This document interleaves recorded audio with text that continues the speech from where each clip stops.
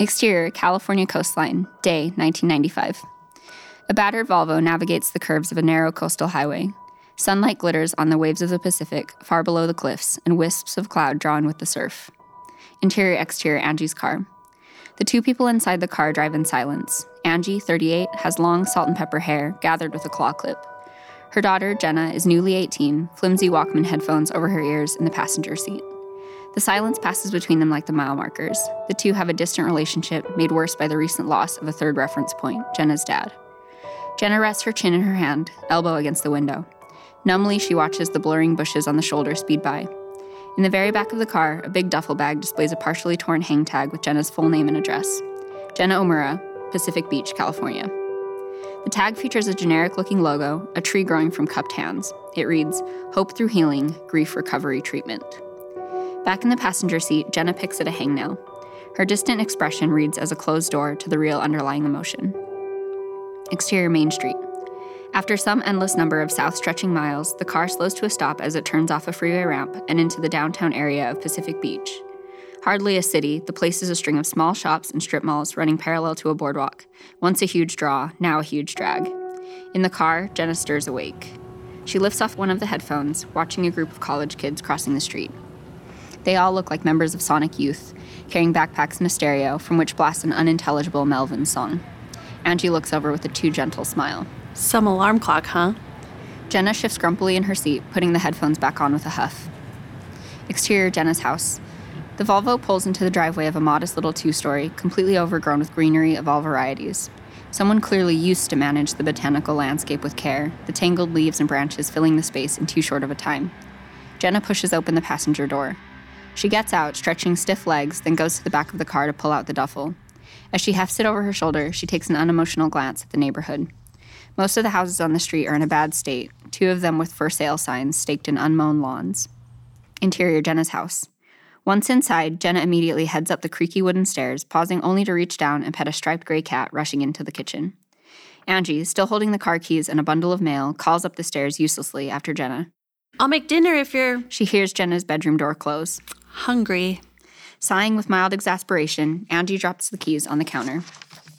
Interior, Jenna's bedroom. Jenna leans wearily against her bedroom door. She takes a shuddering breath, tossing her duffel to the ground in front of the closet, then curls onto her bed. She's grateful to lay her head on her own pillow.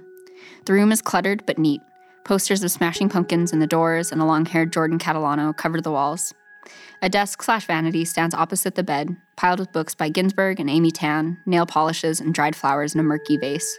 Taped to the vanity's mirror, photos from Jenna's pre-grief life, including one of her family, Japanese mom, white dad, warped from the humidity. Jenna, on the bed, looks at the photo as though her dad's eyes in print might still twinkle with mischief. Instead, the only life is in her own dark brown ones, suddenly hot. A cordless phone on the desk rings, just in time to divert the spiral.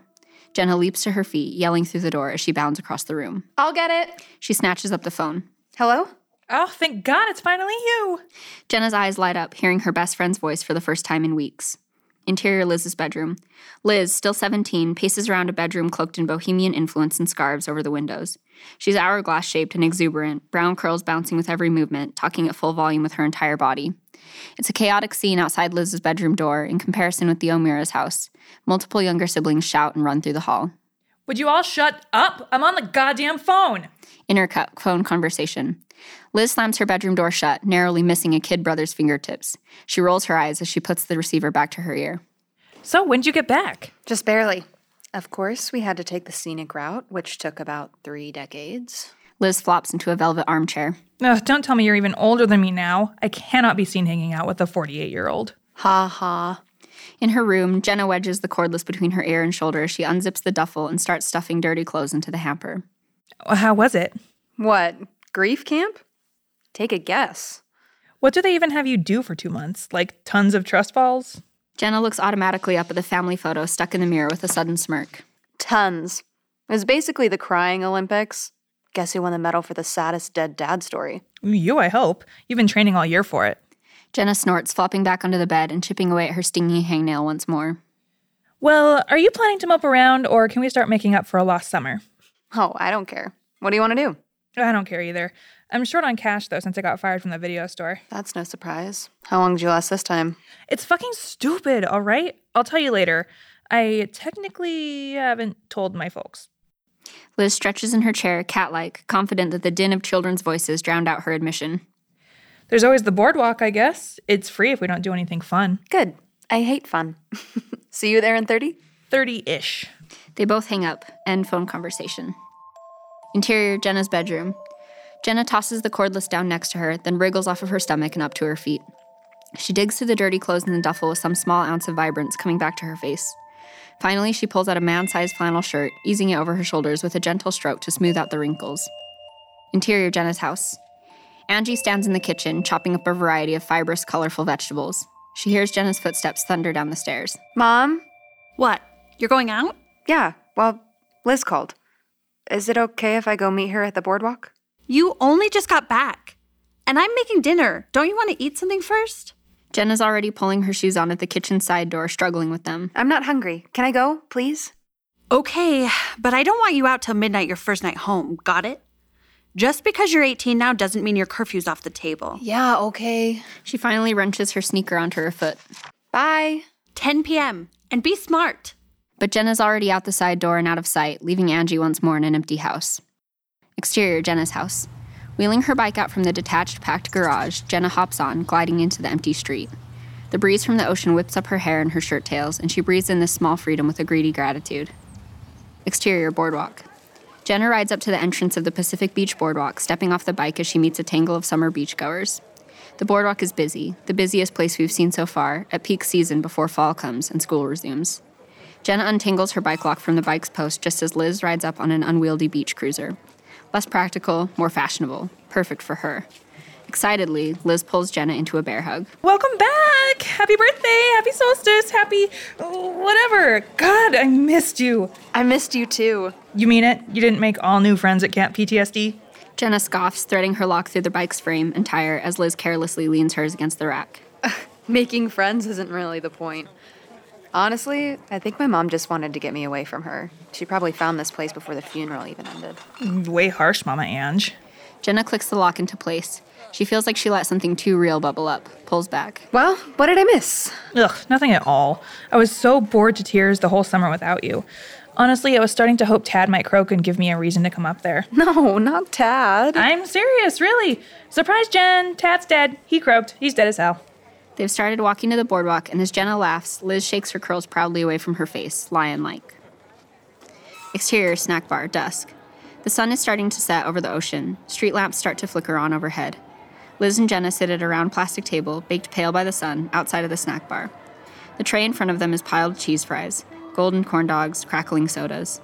Jenna pulls a fry from the pile with a luxurious cheese stretch, listening to Liz tell an animated story. The shot is wide, someone watching from afar, but the entire area bustles with constant motion, joyful screams rising and falling in the background. Exterior, boardwalk, night. The two now lean against the boardwalk railing in quiet.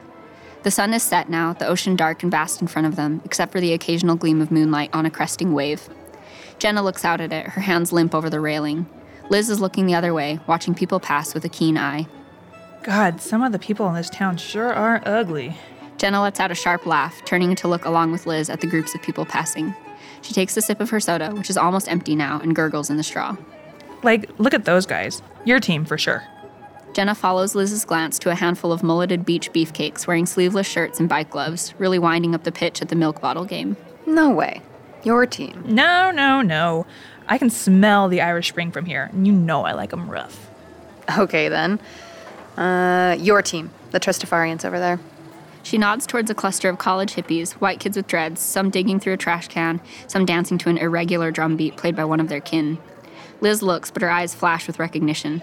Oh my God. Kilo! Hey! She catches the attention of Kilo, 24, who pops up from the garbage can, all lanky elbows and shades of beige. Liz, what's up?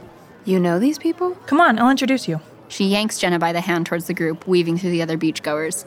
Liz and Kilo hug for a long time, long enough that Jenna shifts weight from one foot to the other until finally they part enough for Kilo to wave her in.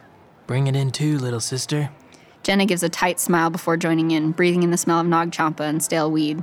When they all part, Jenna breathes the free air again. Kilo, this is my best friend Jenna. She's been up in NorCal all summer. Jenna, Kilo. Nice to meet you. Instead of saying anything, Kilo presses his hands to his forehead in a namaste gesture and does a little bow. Liz leans casually against the trash can, which unintentionally closes Jenna off just a half step behind her. Kilo and I met at one of Max Gilman's parties a few weeks back. Yeah, we met on this consciousness then, right? No, you're so right. They have some shared language that Jenna can pick up on, but not tap into. That's cool. How do you know Max? Kilo smiles broadly, pushing one of his dreads from his forehead with a hand still wrapped around a discarded bottle. Yeah, I sell his brother ecstasy. Oh, okay. Cool. Yeah, it is cool. Jenna clears her throat awkwardly until Kilo's eyes turn back to Liz. Hey, are you doing anything right now? No, not really. Why don't you come down to the beach with us? We've got a bonfire going, couple of beers. You in? Yeah, rad. What do you think, Jen? Jenna looks skeptically back at Liz, answering out of diplomacy rather than personal will. Me? Yeah, no, whatever, you... No, seriously, if you don't want to. No, yeah, whatever. Sounds like a yes to me. Hey, grab those cans over there, would you? Star and the girls are making a mandala out of found object d'art. Looking back to where he points, Liz and Jenna retrieve a couple of Bud Light cans from the boardwalk railing. Again, we pull to a wide as they bring them back to Kilo, then follow him and his friends further down the boardwalk. Exterior beach. Walking several yards behind the rowdy bunch, still drumming that too familiar drum circle beat, Jenna is quiet. Look, we really don't have to hang out if you're not comfortable. No, it's fine. Really, I don't care. She nudges Liz with an elbow. You didn't say anything about partying with Max Gilman. I thought you said you were bored. Yeah, exactly. Really, those guys are so boring. All they want to do is sit in the hot tub and talk about basketball. Like, I'm supposed to care about basketball? And then you met Kilo, or his consciousness or whatever. Yes, and that was not boring. They approach a bonfire already burning on the sand. In the distance, a few young women dressed in billowing patterned linens and bare arms kneel in the sand, arranging objects to trash. I know what you're thinking. You don't have to say it. What? I didn't say anything. Exactly, and I know what that means when you do that. You think I'm being stupid? No, I don't. I didn't say that. They pause at the edge of the fire's light as the others crash down into the sand behind them. Really, it's not what you think. I think you'll actually find Kilo's a cool guy once you get to know him, and he's not some shady drug pusher. He's, very wise. He went to a rabbinical school. I would have guessed. If you're just uncomfortable and want to go... I'm not uncomfortable. I just didn't know you were into this kind of stuff now. I'm not judging. She says unconvincingly. Everyone's looking at us. It's getting awkward. Let's just sit down, okay? It's fine. I'm fine. Jenna leads the way to sit down, Liz rolling her eyes matter-of-factly behind her. One of Kilo's friends offers them both beers, Jenna barely catching hers, the top rolling into the sand. Everyone around is laughing and happy and free-spirited, free-loving, carefree. Liz clinks her can against Jenna's. Lime. Liz chugs the beer with an expectant look, and Jenna wipes sand from hers with the tail of her flannel, then cracks it open. She takes a breath, then a slug, controlling her face as best she can as it goes down bitterly, aftertaste of sand and seaweed. Later, Jenna looks into the fire with a deepening sense of isolation. Liz is caught up, bouncing between two different conversations, effortless as her curls bob this way and that. Surrounded by people, Jenna feels alone and invisible. The grief is starting to swell in the pit of her stomach, like the crashing waves on the tide, unavoidable. Her eyes move dryly to the black horizon. Trying to rein in the spiral, Jenna focuses on something she can see, the ocean, the fire, faces through the heat. She focuses on something she can touch, sinking her fingers into the sand until she feels cold resistance. Something she can hear, the ocean, crackles on aluminum in the fire, voices on the roller coaster in the distance. And nothing works. Jenna takes the last unpleasant gulp from her beer, then tosses the can into the fire. She stands more abruptly than planned. Liz notices, stopping mid-sentence. I'm gonna go try and find somewhere to pee. Go pee in the ocean. Jenna gives an unconvincing laugh. Her smile dies away as she hurries from the fire. She wanders past the women in their mandala, towards a shadowy patch of brush towards the boardwalk. Muffled voices emerge from the darkness under the stilts, pushing Jenna away back to the surf. She just wants to be alone.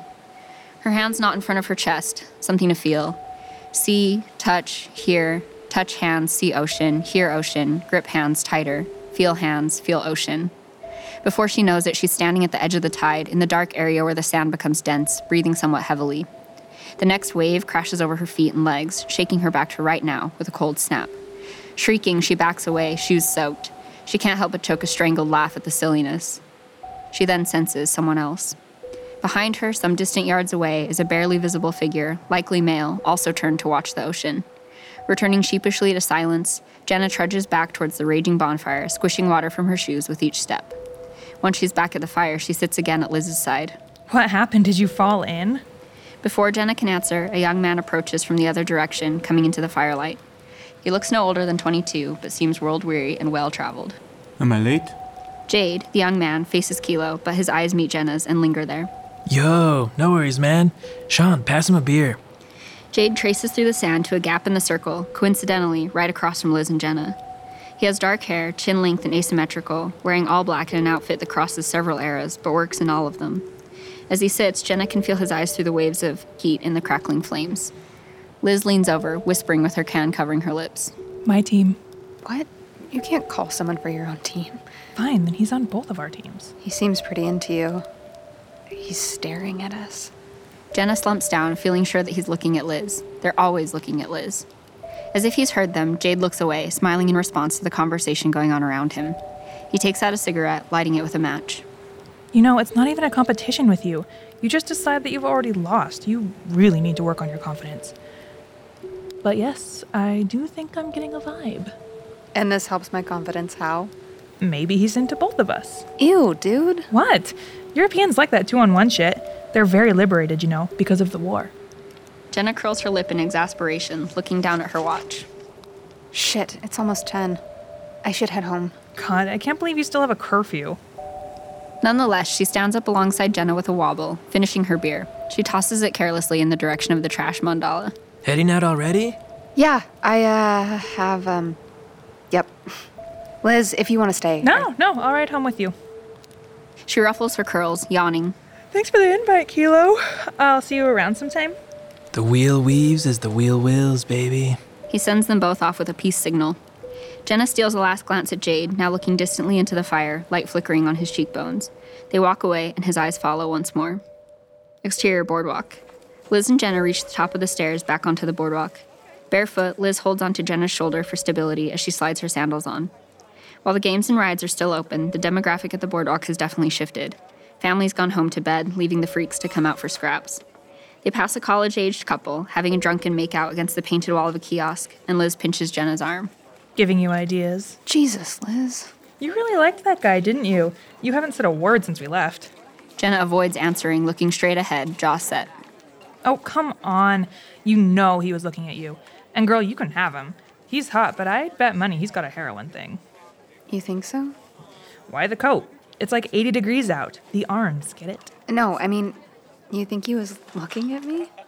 Liz rolls her eyes at Jenna's naivete as they turn the corner to the bike rack, most of the bikes now gone. Jenna reaches into her backpack to pull out the key for her lock, but looks around blankly, eyes moving from Liz's still unlocked bike to the space where hers should be. Where's my bike? Isn't that it over there? Jenna looks but already knows it isn't there. She stands dumbly, the key held in her hand, and her eyes hot, not with tears, but with controlled rage. Fuck this fucking place. Shit, Jen, I'm sorry. Jenna shakes her head, bitterly silent.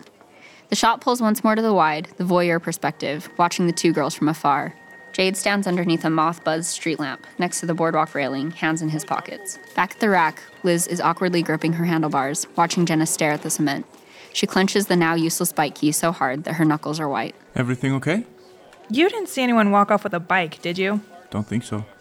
Avoiding eye contact, Jenna shoves the key into a pocket, slipping her backpack over her shoulder. It's fine. I'll just walk. Wait, you need a ride? I've had a few beers, but I'm cool to drive. Liz elbows Jenna instinctively, forgetting that she's in no state. Jenna shoots her a glance. I don't think we were introduced. I'm Jade. He stretches out his hand, which Liz takes first, saying her name. He then reaches towards Jenna, who meets his eyes for the first time, the hard knit of her eyebrows softening. She places her hand in his, and his eyes seem to gleam just momentarily brighter. Jenna. Nice to meet you. If Jade holds onto her hand just a moment longer, his fingers flexing just so after they part, it goes unnoticed. So, you need a lift? No, that's fine. We don't live too far. Thanks anyway. She wheels her unwieldy beach cruiser off the curb, smiling tightly back in his direction as Jenna walks with her. Anytime. Be safe out there. The girls continue up the street, walking close, Jenna folding her arms in her flannel tighter around her body. Once they've put distance between them and the boardwalk, Liz looks back pointedly over her shoulder. Be safe out there. Jenna doesn't answer. The anger on her face has passed, but she's somewhere else, lost in waves of thought. Against the side of her ribcage, Jenna's fingers flex. Exterior, Jenna's house. In another wide, the two arrive to Jenna's. Liz gives her a hug goodbye and says something out of earshot before waving and stepping onto her bike, disappearing at the corner. Jenna looks around momentarily at the mostly dark neighborhood before going up the overgrown path. She feels just the slightest twinge of being watched. Interior Jenna's house. Jenna comes through the back door, gingerly setting down sand-covered shoes. The only light is the kitchen light left on. A small Tupperware of soup sits on the counter with a note. Eat something healthy. Going to bed. Love, Mom. Jenna peels off the note, folding it angrily into a tinier and tinier square before dropping it into her open mouth. She puts the Tupperware into the fridge and pours herself a glass of water at the tap, which she stands and drinks in one long go. She then turns off the kitchen light and makes her way as silently as possible up the creaking stairs. Interior Jenna's bedroom. Once inside her room, Jenna turns on the nightstand light, a rotating projector which casts stars and moons on the walls. She digs the key from her pocket and the grief rises. Here, at least, it's safe. She goes to the desk, looking at the picture of her dad stuck to the mirror. A few sad, ragged breaths fight loose. Pulling open one of the desk drawers, Jenna digs underneath an assortment of papers, stickers, junk, pulling out a worn cigar box. Inside, a crumpled pack of cigarettes sits atop other mementos and heirlooms, little ticket stubs, scraps of his handwriting. With a well-practiced sort of routine, Jenna pushes a pile of clothing into the crack between the door and the hardwood floor. She goes to the window, unlatching it and sitting on the sill, her knee dangling outside. Jenna lights one of the cigarettes from the dwindling special pack. As she smokes it, she looks out at the neighborhood once more, everything vacant and dark. The moon is just over half full. We linger in this moment a while, watching Jenna feel empty and haunted and out of control. All is grief, all around. Exterior forest night dream sequence. The camera moves slow and determined through a forest, the only light a flashlight-type beam shining ahead, shaking with each perceived step. The trees open up to a clearing. In the center of the clearing, a wide, shimmering surface, like a pond, like a portal, edged closer to the reflective pool. It's too deep for the light to shine through, instead lapping at the dead leaves around the edge of the strange water, only the top inch of water turning milky gray. End dream.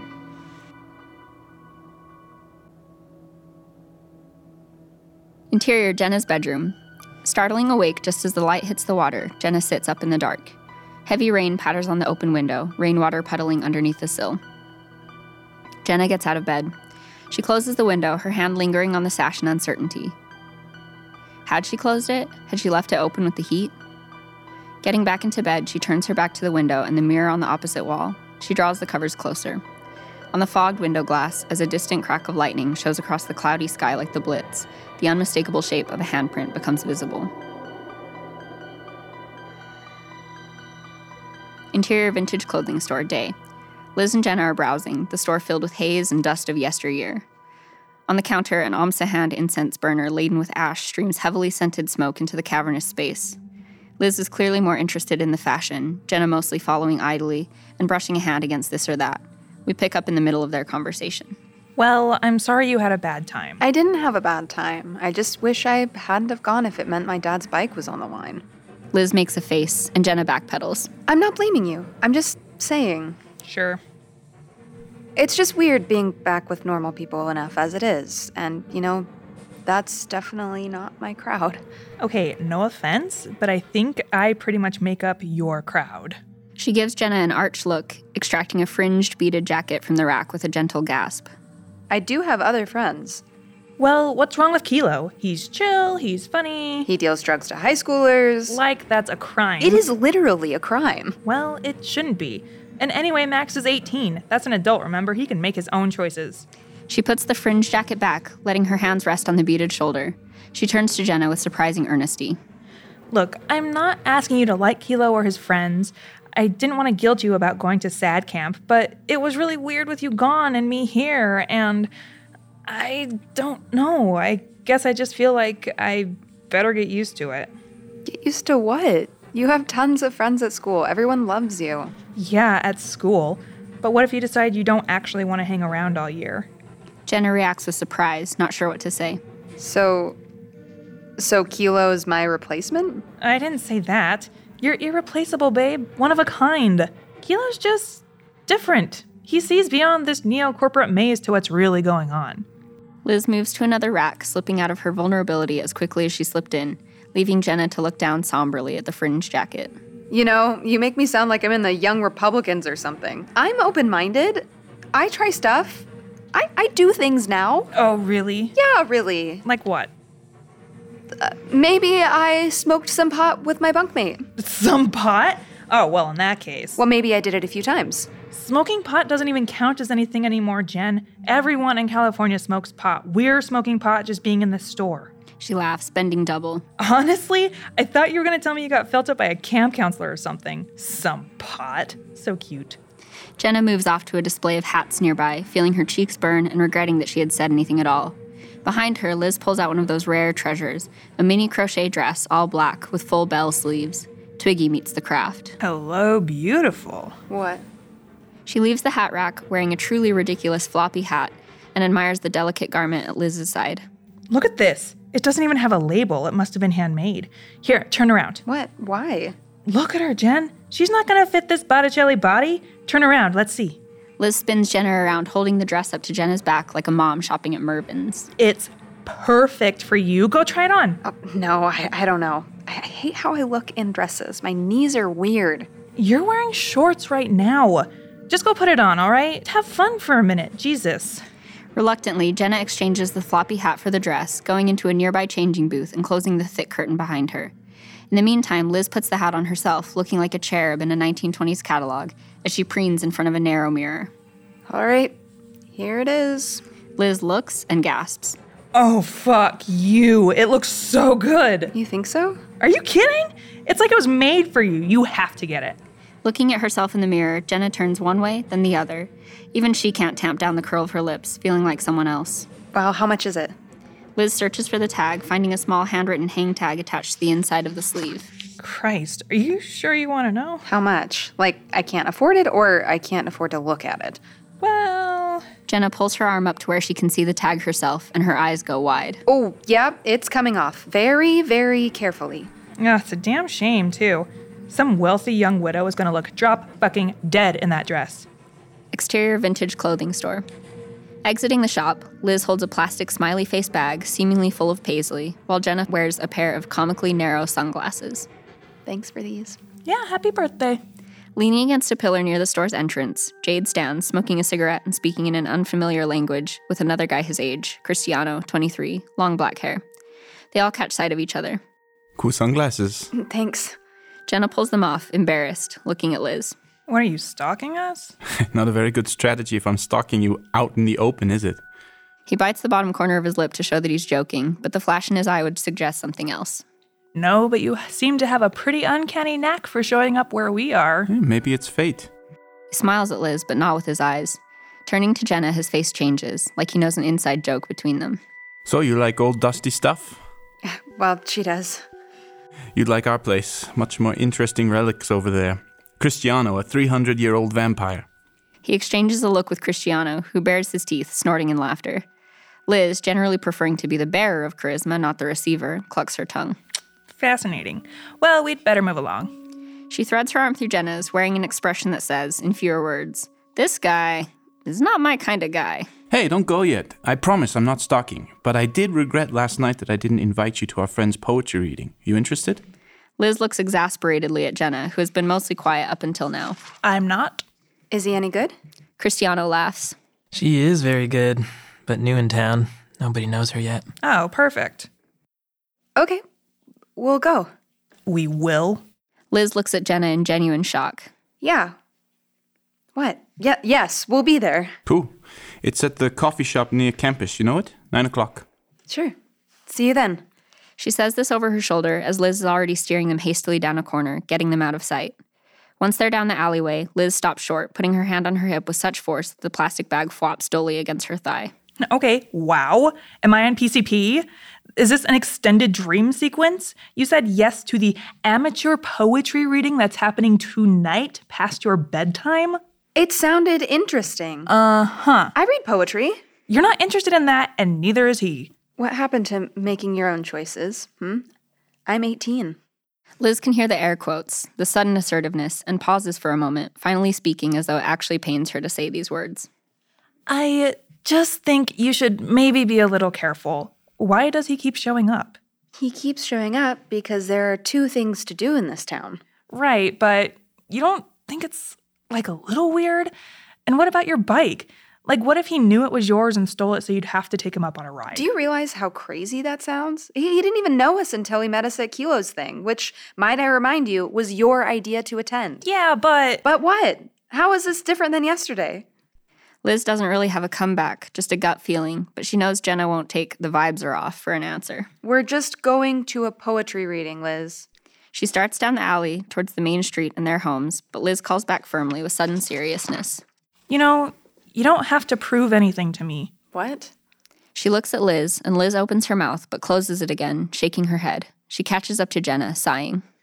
I still can't believe that amazing dress. It really was so perfect. You looked like the Asian Fruza bulk. Oh my God, thank you. Exterior coffee shop, night. Later on, now dressed in different, more eclectic outfits, Liz and Jenna walk up to the coffee shop. It's named after a famous vampire, modeled after Lestat's in San Diego. A wall of tinted windows reflects little red string lights. Jenna fidgets with her outfit, a borrowed leather jacket from Liz and tucked-in shirt over ripped black shorts. She wears a small, heirloom-looking cross at her neck. Stop fidgeting. You're only making yourself more uncomfortable. I don't know how it could be possible for me to feel any less comfortable right now. You're the one who said yes to this, and no, I will not ever let you forget it. Just fake it, okay? You're calm, you're cool, you don't care, right? Right. No, I don't care. Why should I care? We're just hanging out. Right. Right. Liz may pity Jenna, but she seems like the type who's never once let nerves get in the way of enjoying a social situation. Look, I'll give you some advice from a semi-professional. Guys are simple. You don't have to get all tangled up about it. If he likes you, he'll show you. You said that about Mike Hawkins, and he ended up trying to get me to give him a hand job during Beverly Hills Cop. Exactly. He showed you, didn't he? So I'll know he likes me if he asks me for a hand job? You guys are early. This time, Jade's usual sudden arrival is preceded by the jangling bell of the coffee shop door, but hardly enough to stop Jenna from looking so flustered she might faint. He smiles, putting a cigarette in his mouth. How do you do it? Do you have, stocky senses or something? Saw you through the window. He lights the cigarette, then beckons for them to follow him around the side of the building. Come on, I'll introduce you to my friends. They go around. Skillfully, Jade times his pace and position to match Jenna's, happening to be walking at her side before she realizes it. He offers her the cigarette, looking at her wordlessly, her well-hidden, well-practiced secret. She glances at Liz, busy avoiding puddles in her open-toed sandals before taking the cigarette herself. As the three of them round the building again, they reach a small back patio, cloudy with smoke and fluttering moths. Exterior coffee shop back patio. Cristiano from before sits with one leg crossed in a wiry chair, facing Agnes, a tall and lithe young woman with dark, cascading hair. A few others are scattered about, including Alex, a nervous and definitely out-of-their-mind type. In the depths of a heated conversation, Agnes gestures wildly until she catches sight of Jade and the girls. Hey guys, these are the girls I met last night. Liz, Jenna, and this is Agnes, Alex, and Cristiano, of course. In turn, they say hello or shake hands with Liz and Jenna, Agnes shifting with great purpose on her long limbs to lean towards the girls and kiss each of their cheeks, Spanish style. Always such beautiful girls here in the States. This one's like a silent film star, no? She points her burning cigarette in Liz's direction before turning her cutting gaze to Jenna. Ah, but this one, deep and unknowable. Eyes like a well. Sorry, what? A well, like for water. Is it the word for drinking or drowning? She's moved closer and is now cupping Jenna's face with her long hand, spooky serious. She's not sure where to look to avoid Agnes's intense gaze. With a note of warning in his voice, Jade cuts the moment. Agnes. In response, Agnes drops her hand, makes another clicking noise with her tongue, and smiles cryptically at Jenna. She retreats to the low wall where she had been leaning before, not saying anything else. Liz and Jenna exchange a quick glance, the expression on Liz's face clearly saying, "What the fuck was that?" Jade nudges Jenna's elbow, the warning look gone. Come on, coffees are on me. See you all inside, yeah? He nods to his friends, who acknowledge him in return, Cristiano leaning over to speak to Agnes again. Never thought of you as particularly well-like before. Oh, shut up. Jade opens the back door of the shop for Liz and Jenna, then follows them inside. Interior coffee shop. The coffee shop is busy with patrons and poetry fans, liberal yup-yups and Gen X do-nothings. The atmosphere is warm, everything in second-wave velvet and dark wood. Jade, holding a mug, finds a spot at the couch near the front of the shop. He sits at one end, making Jenna take the middle spot between he and Liz once more. Jenna starts talking out of nervousness. So is this like a regular thing? I mean, do they do this reading night often? I don't think I've heard of it. Have you, Liz? think I've been to one before. I don't know. Oh, well, it's cool. I don't know. I think it's cool. I guess I should have realized there'd be stuff like this around here, with the college and everything. Do you go to the college? No. Jenna clears her throat, eyeing Liz, who scans the crowd for faces she might recognize without even realizing. Oh, shit. Is that Ashley Murphy? I better say hi. She jumps up, leaving Jenna and Jade alone. Jade settles in, looking at Jenna as though he's grateful to have her alone. She smiles awkwardly at him in return, then looks down at her very full, very large cappuccino cup. You like poetry then? Yeah, I guess. I mean, I don't really know any poems or anything, off the top of my head. Oh, no? I signed you up right after AGNES. Oh, great. I think I'll just duck into the bathroom and end my life first. She pretends to get up from the couch, and Jade laughs, playfully grabbing her wrist. I'm kidding. Sit down. Jenna's heart thuds in her chest when he touches her. Her eyes move to his gentle grip on her wrist as she sits back down. So, how do you know AGNES? We met in Barcelona. She's actually quite well known there as a writer. Just friends, Oh, I didn't think... I wasn't going to ask. Well, now you don't have to. He has a way of seeing through Jenna, even passing glances magnetic. Jenna's eyes linger, but she breaks away to look for Liz, who's now crouched down at the side of a table, talking. I hear Barcelona is, amazing. Well, Liz and I want to do a backpacking trip once she's done with school. Yeah, it's a good city. Tons of artists, musicians. Berlin's a good city, too.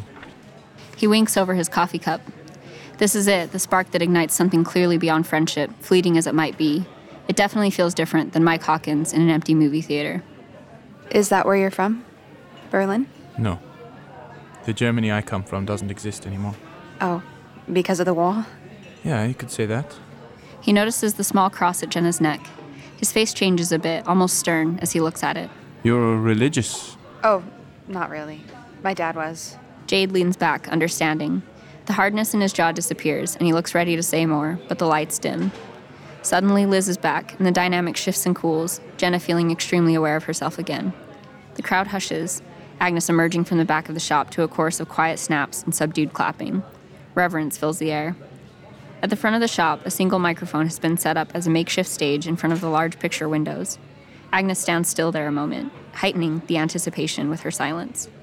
Then she runs her long hands through long hair and presses her naturally dark lips to the microphone. AGNES begins to recite a poem, the words reverberating through the whole shop. Each pause punctuates the echo. Liz is quickly enthralled, edging forward on the couch. Jenna, listening intently, becomes suddenly even more aware of how present she feels, the checklist of her senses running wild even without trying. Her eyelids are heavy. She sinks back with forced control into the couch, her breathing slowing but growing shallow. She becomes aware of Jade's arm rested on the couch above her shoulder. Then it's around her. She wants to look at him, but it's difficult to do so, her own heartbeat thundering between AGNES's words. It's like a spell weaving around her. Jenna finally manages to turn her head, seeing Jade looking back at her, and it cuts through everything. A cry comes hollow from within. What death divides will be whole again. Exterior forest, night, vision. The camera returns to the reflective pool from earlier. The sounds of the forest mingle with AGNES's continued poem. The light is on the water, but the black depth is impenetrable. With a sudden, terrible gasp, a dark-haired figure bursts from the black pond, thin arms clutching wildly at the forest floor and heaving itself up as though from the grave. The form is recognizably female, but the gasping mouth is black on the inside, streaming with the inky, sooty water of the pond as its face contorts in the agony of its birth. End vision. Exterior coffee shop back patio. Jenna blinks, not realizing at first where she is. She's coming to without knowing that she was out. She sits on the low wall behind the coffee shop, now empty except for her and Jade, sitting next to her. His hand steadies her shoulder. Oh my God. Did I pass out or something? No, you just said you were feeling dizzy, so we came outside. Take a breath, it's okay. He smiles comfortingly, taking some deep breaths in solidarity, Jenna's embarrassment seeming to dissipate. Better? Yeah. Sorry to ruin the reading. You really can go back in. Jade takes out a cigarette, shrugging. That's all right. I've heard AGNES read plenty of times. He offers Jenna one, and she takes it, this time with far less hesitation in the privacy of the two of them. And does she always have this effect on people? She only steals the souls of young, beautiful women, so we'll have to get you out of here, won't we? 2 out of 3's a risk, I guess. He stands, holding out his hand for her to take. She looks at him like he's joking, but he regards her with importance. Come on, I'm serious. Where would we go? To the beach. We can watch the moon rise. He's got big manic pixie energy, unpredictable and exciting. Jenna thinks it over, biting the inside of her cheek. She takes his hand right as the coffee shop back door claps open, a large and raucous group of people spilling out, including Agnes and Liz. Jenna drops Jade's hand. Jenna! Oh, God, I was wondering where you went. Are you okay? Fine. Yeah, just got dizzy. She's amazing, isn't she? I've never met anyone like her or heard anything like that. God damn. So, glad we came after all then. What? Well, yeah. I never said I didn't want to come. Oye, Jade. Drinks at the house for everyone, see? Interrupted by the loud crowing of Agnes's voice, all three of them look over. Liz looks back, glowing. We're going, right? Oh, Let her go with them. Come down to the beach with me. Actually, Liz, we were talking about going down to the water. Oh, well, then let's do that. Well, you can still go. We'll catch up at their place later, okay? Oh, okay. Is that okay? Okay with me. Is it okay with you? The defensive round of conversation confuses them both, and Jade steps in. You'll be in good hands, Liz. Just don't drink anything Agnes pours. She's got a heavy hand. He smiles at Liz, but this time there's a twinkle of malice in the corners of his lips. You're okay, right? Yes, just go. I can hold my own. You'll be busy holding his. She sticks out her tongue, but pulls Jenna into a hug, taking the opportunity to hiss in Jenna's ear. You really fucking owe me, all right? They part, and Liz gives Jenna a significant look before swaying her hips back to the group and to Agnes's beckoning gesture. Jenna can't help but wonder if she's the one doing Liz a favor by letting her shine on her own. Already starting towards the corner of the building, hands in his pockets, Jade cocks his head toward Jenna, begging her along, teeth sinking hungrily into his lower lip. She looks back one more time, then follows. Exterior cave entrance. Picking their way along a tumble of rocks, Jade walks ahead of Jenna. Dark waves crash on the surf nearby. Soon they reach a clearing in the rocks that gives way to blackish sand. I thought you said the beach, not the center of the goddamn earth. Trust me, it's worth it. Jade hops from a large rock, looking back at her with a boyish expression as he pushes his hair out of his eyes. He helps her down. They stand at the entrance of a craggy cave cut into the natural cliffs and boardwalk above. It's a primordial place, a portal to nowhere, abyss-like in the blue twilight. Exterior cave pool. The sand stretches into the cave, which arcs up and overhead for dozens of feet. The walls all around have been smoothed by millions of tides. As Jade leads Jenna further into the cave, the sand slopes back down, giving way to a wide pool. Jenna stares into the water, feeling something familiar. Looking up, she notices a chimney-like hole opened up to the night sky. Jade's voice echoes in the enclosed space. You want to get in? I didn't bring my swimsuit. So, neither did I. She turns, and he's already taking off his jacket. Jenna notices that his arms are dotted with scratchy teenage tattoos and some permanent scarring in the pits of his elbows that vaguely call to mind something Liz had said. Jenna doesn't linger on this thought. She can't. Jade unbuckles his belt, looking at her with that challenging air. It's like a craving, a hungry animal drawing out its prey. Jenna wheels around out of blushing instinct, looking back at the water with rising interest. She takes a breath. Is this really happening? She runs a hand through her hair. Intercut. Interior Agnes's house. Several people clink together shot glasses filled with clear liquid, then throw them back. Liz and Agnes are among them, as well as Cristiano and the others. Taking a heated breath as the anise-flavored spirit makes its way down her throat, Liz looks to be perfectly in her element. Agnes shouts unintelligibly, pouring shots again from a clear but antique-looking bottle. Exterior cave pool. Jenna slips her arms out of her jacket. She strips down to her very plain-looking underwear, back still turned to Jade. Her hand pauses on her cross necklace, sending a shiver up her spine. After a moment's thought, she fumbles with the clasp. Jade steps behind her, helping to unhook it. He takes it off, the silver pendant swinging into his palm. He turns it over thoughtfully, then gives it back to her. Jenna tucks it carefully into her pocket, turning back to the water as Jade wades about waist deep. The water laps at the top of his black boxers. It's warmer than you think. She steps into the water, giving him a pointed look. Not warm, just warmer than you think. Jenna takes a breath, sinking deeper into the pool, meeting him and following him to the point that the ground drops off beneath them. He pulls her closer to him. She puts her arms on his shoulders, feeling his hand on her lower back, guiding her still closer. Jenna's breath is high in her chest, heart pumping in her throat. Fuck, he can probably see it trying to escape. Interior Agnes's house. Liz sits on a very elegant old sofa between Agnes and Cristiano. He seems engaged with some other conversation, but Agnes has her head bent to Liz, whispering in her ear. Liz's face is pale, looking dangerously suggestible. She wipes a hand across her nose. The hand comes back smeared with blood. Exterior cave pool. Jenna and Jade are very close together in the water now, her body weightless, as his hands and his thighs support her. Look up. She does. The moon, big and bright and soon to be full, has moved directly into the view of the cave's chimney hole, covered by a modest spray of misty clouds. As the mist clears, the moonlight fills the cave, the shimmering refractions now painting every wall. Oh, wow. I told you it would be worth it. Jenna looks back at him with a breathless, delighted smile. A moment passes in absolute stillness, the only sound the water against the edge of the sand and the roiling ocean outside. Then, they make out. Interior Agnes' house. Liz staggers into the bathroom of Agnes' house, blood seeping through her hand over her nose. The color is such a dark red that it looks almost black. She grabs the tap with a smeary hand, letting the water run over her palm before putting her head over the sink and watching as the dark red, silt-black liquid drips and blends into the water. Looking up into the mirror, Liz realizes that her face is ashen and covered in what is now fully black, sooty streaks coming from her nose. As she draws closer, another jet-black drip goes slipping down her upper lip. There's a knock on the door. Agnes' raspy voice comes from the other side. Liz, you all right? Yeah, I'm good. But she looks panicked. The dark black substance is coming faster now. In response, her mind seems to be tunneling away, going somewhere else. She hears Agnes call out again, but the sound is warbled, like she's underwater. Losing strength, Liz turns from the sink, trying to grab it to steady herself, but inevitably sliding to the ground, unconscious. End intercut. Interior, Jenna's bedroom. Jenna creeps into her bedroom, the hour unquestionably late. She holds her shoes in one hand as she closes the bedroom door without a sound. She leans back against it, running her free hand through her damp hair. Jenna can't stop smiling. She looks different, filled with life for once, unburdened by fear or grief or uncertainty. She sets her shoes down quietly, going to the window. Sure enough, Jade's on the street, walking away from the house. He turns as if he can feel her gaze.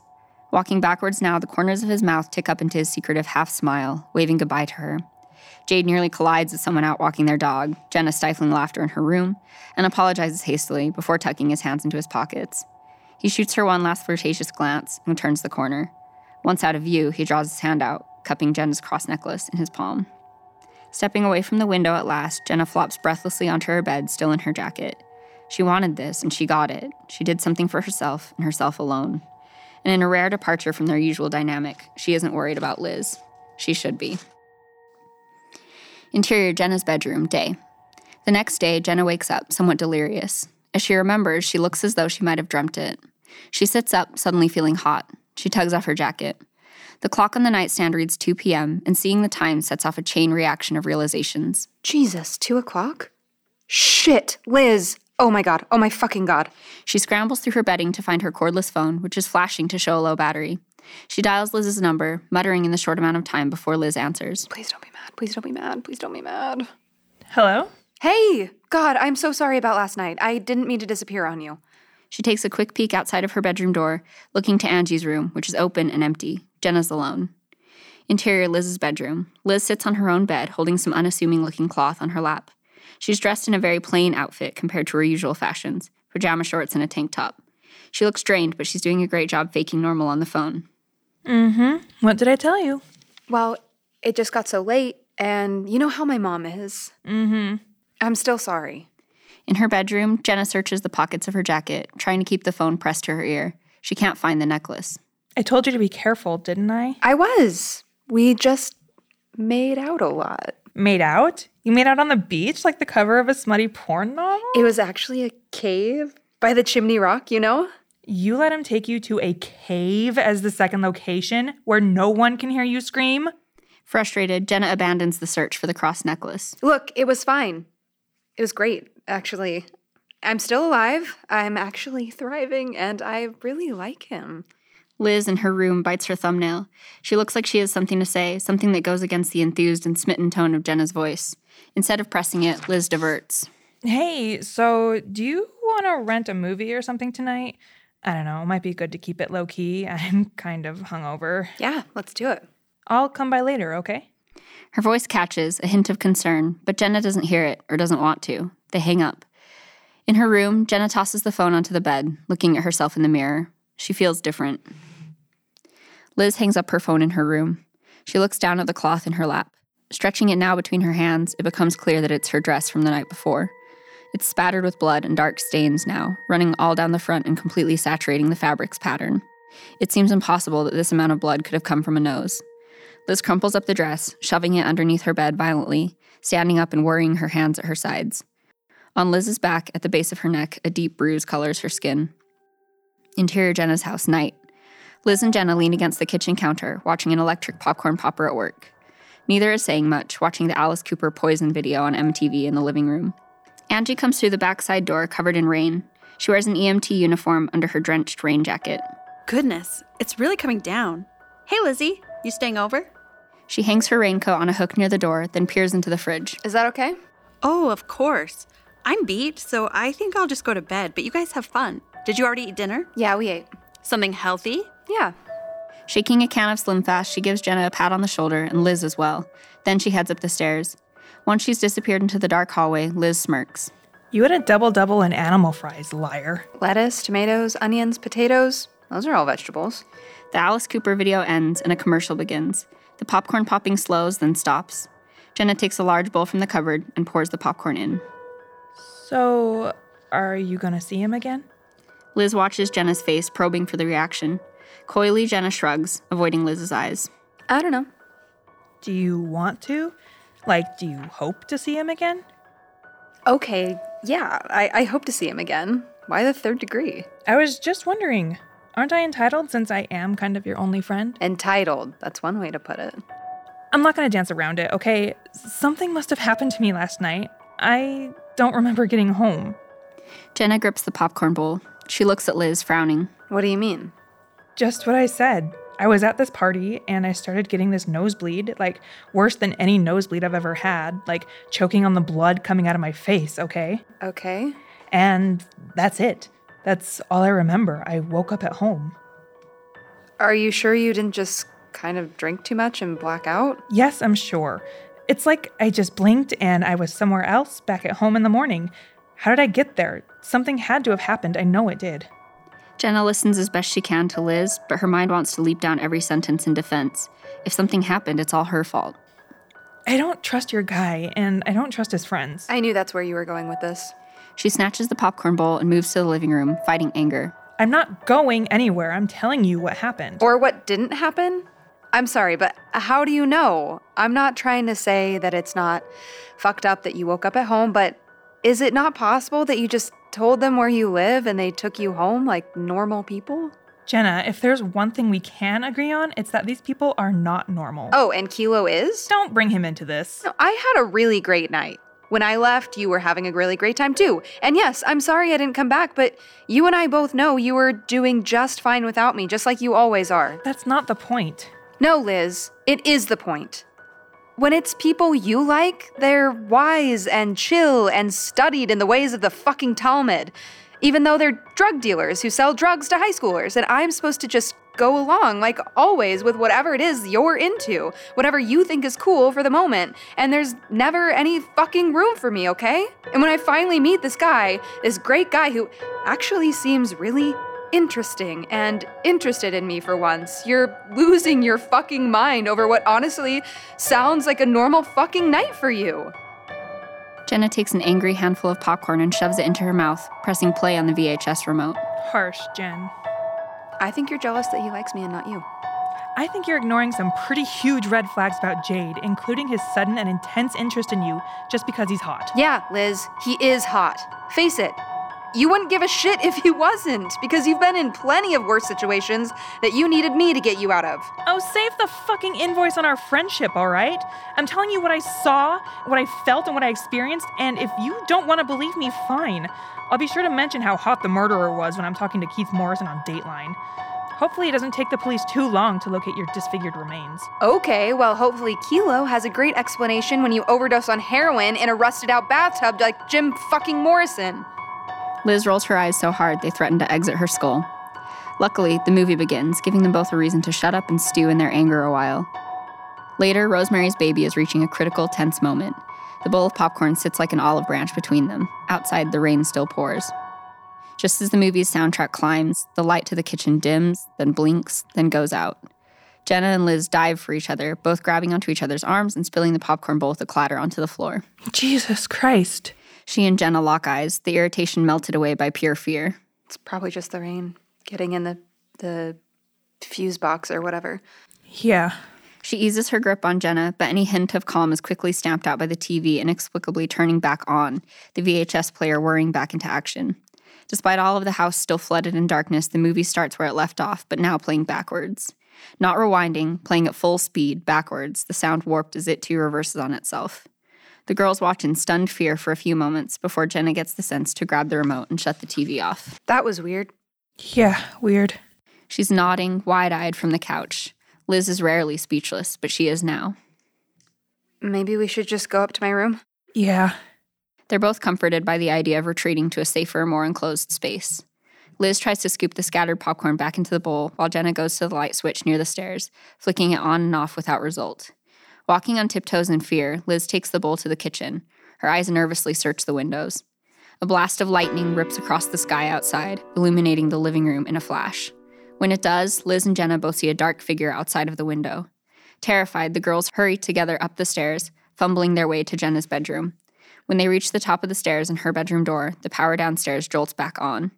Whispering so that they won't wake Angie, Liz and Jenna try to crane their necks to see if they can still make out the figure.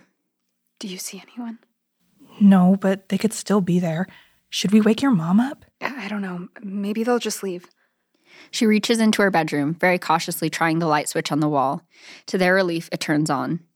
Jenna gestures for Liz to follow her into the room, and they close the door behind them. Interior Jenna's bedroom. The two sit shaken on Jenna's floor, the stark overhead light still bathing them. They're playing a very distracted, jumpy game of Uno. Jenna's clock shows 12:29. Liz puts a card down, watching Jenna watch the rain on her bedroom window. Jenna, come on, it's your move. What? Oh. I don't even know. My brain is so cooked. I think I might just want to go to bed. Yeah, me too. She gathers up their cards, unbothered. Stacking them, Liz sets them on Jenna's nightstand as Jenna pulls out her pajamas. Jenna pauses at the door. She looks back. I'm sorry about earlier. I'm sorry too. That's all they have the energy for, both wanting to simply move forward and forget.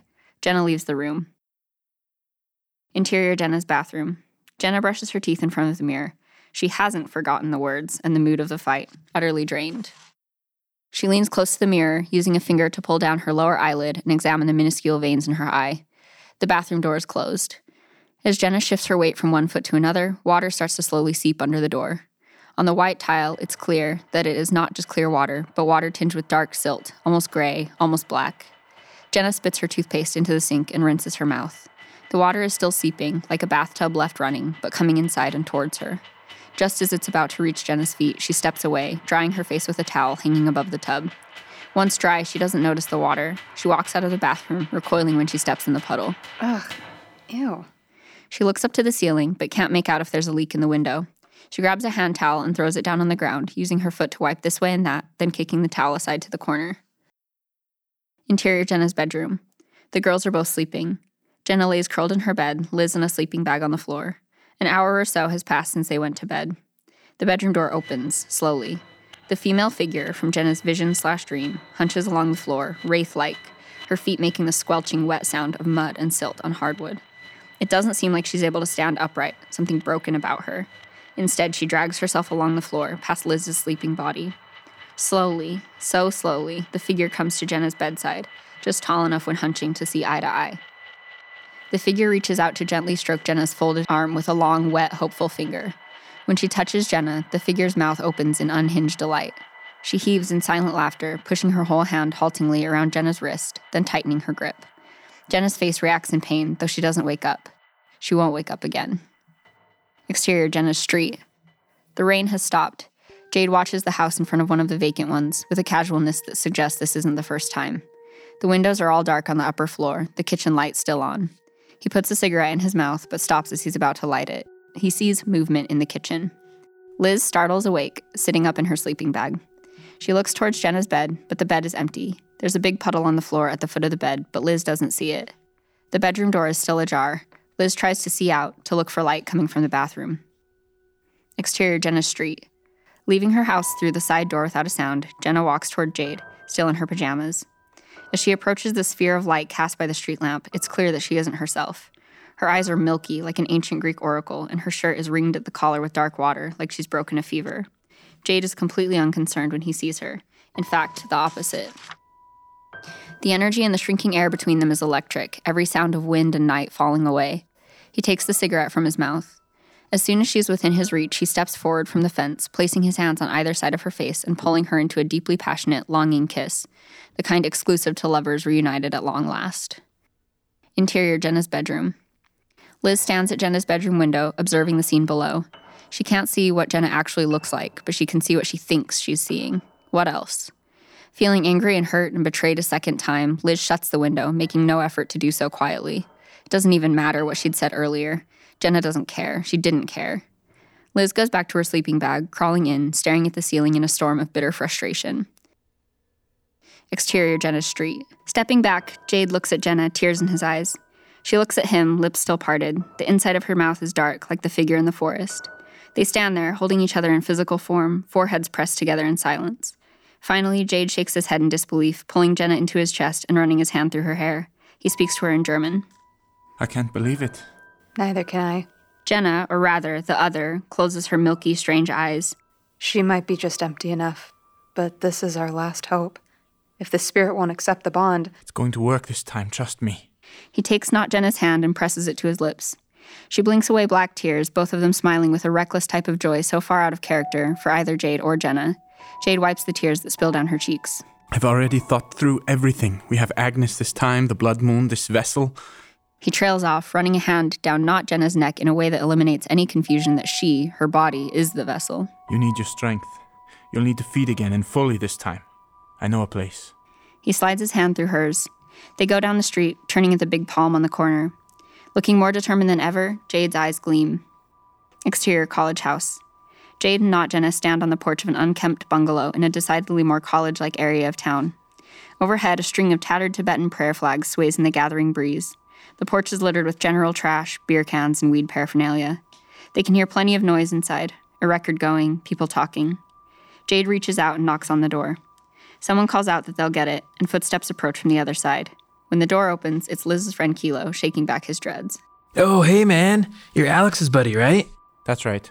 Sorry to drop in uninvited, but we're coming down. Can you hook us up? No worries, hombre. Come on in. As the other steps into the light, Kilo pauses, a brief flash of recognition crossing his face. Oh, hold up. Don't I know you too? She all right? Jade reaches out a cold hand, suddenly gripping Kilo's wrist and pressing his thumb hard against the tendon. In response, Kilo freezes, looking blank. She's fine. Why don't you show us inside?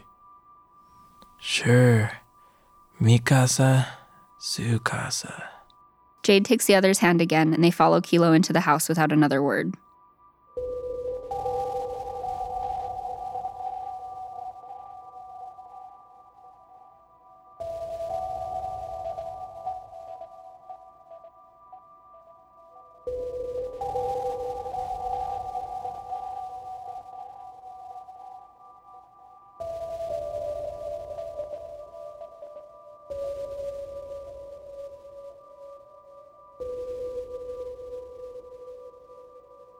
Interior Jenna's bedroom, day.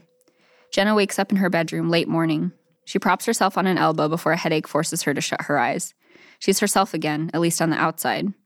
As she squints around the room, she realizes that Liz's sleeping bag and things are gone. She rubs her temples. Feeling sweaty and feverish, she takes a few ragged breaths. Jenna peels back the covers. She sees blood smeared over her pajama top and shorts, so much of it that it isn't even dry, sticking to her body. She moves shakily from the bed to the vanity mirror, muttering a stream of no, no, no, no to herself as trembling hands search her own skin for a wound. There isn't one, but it's a cold relief. Whatever thoughts might run through her mind, the look she gives herself in the mirror is one of horror. A look like she might have dreamt something like this, now waking up to realize it's true. The one thing she isn't is surprised. She realizes that there's a note from Liz on her mirror. It says in measured capital loops, Headed home. Call me later. Jenna looks sick. What happened? She raises her hand to her face and then sees a new shadow blossoming on her wrist, just like the bruise on Liz's back. A deep, vengeful thing. Exterior, Jenna's house. Jenna exits the side door of her house wearing different clothes. She clutches a plastic shopping bag tied tightly by the handles, looking like the contents are wet.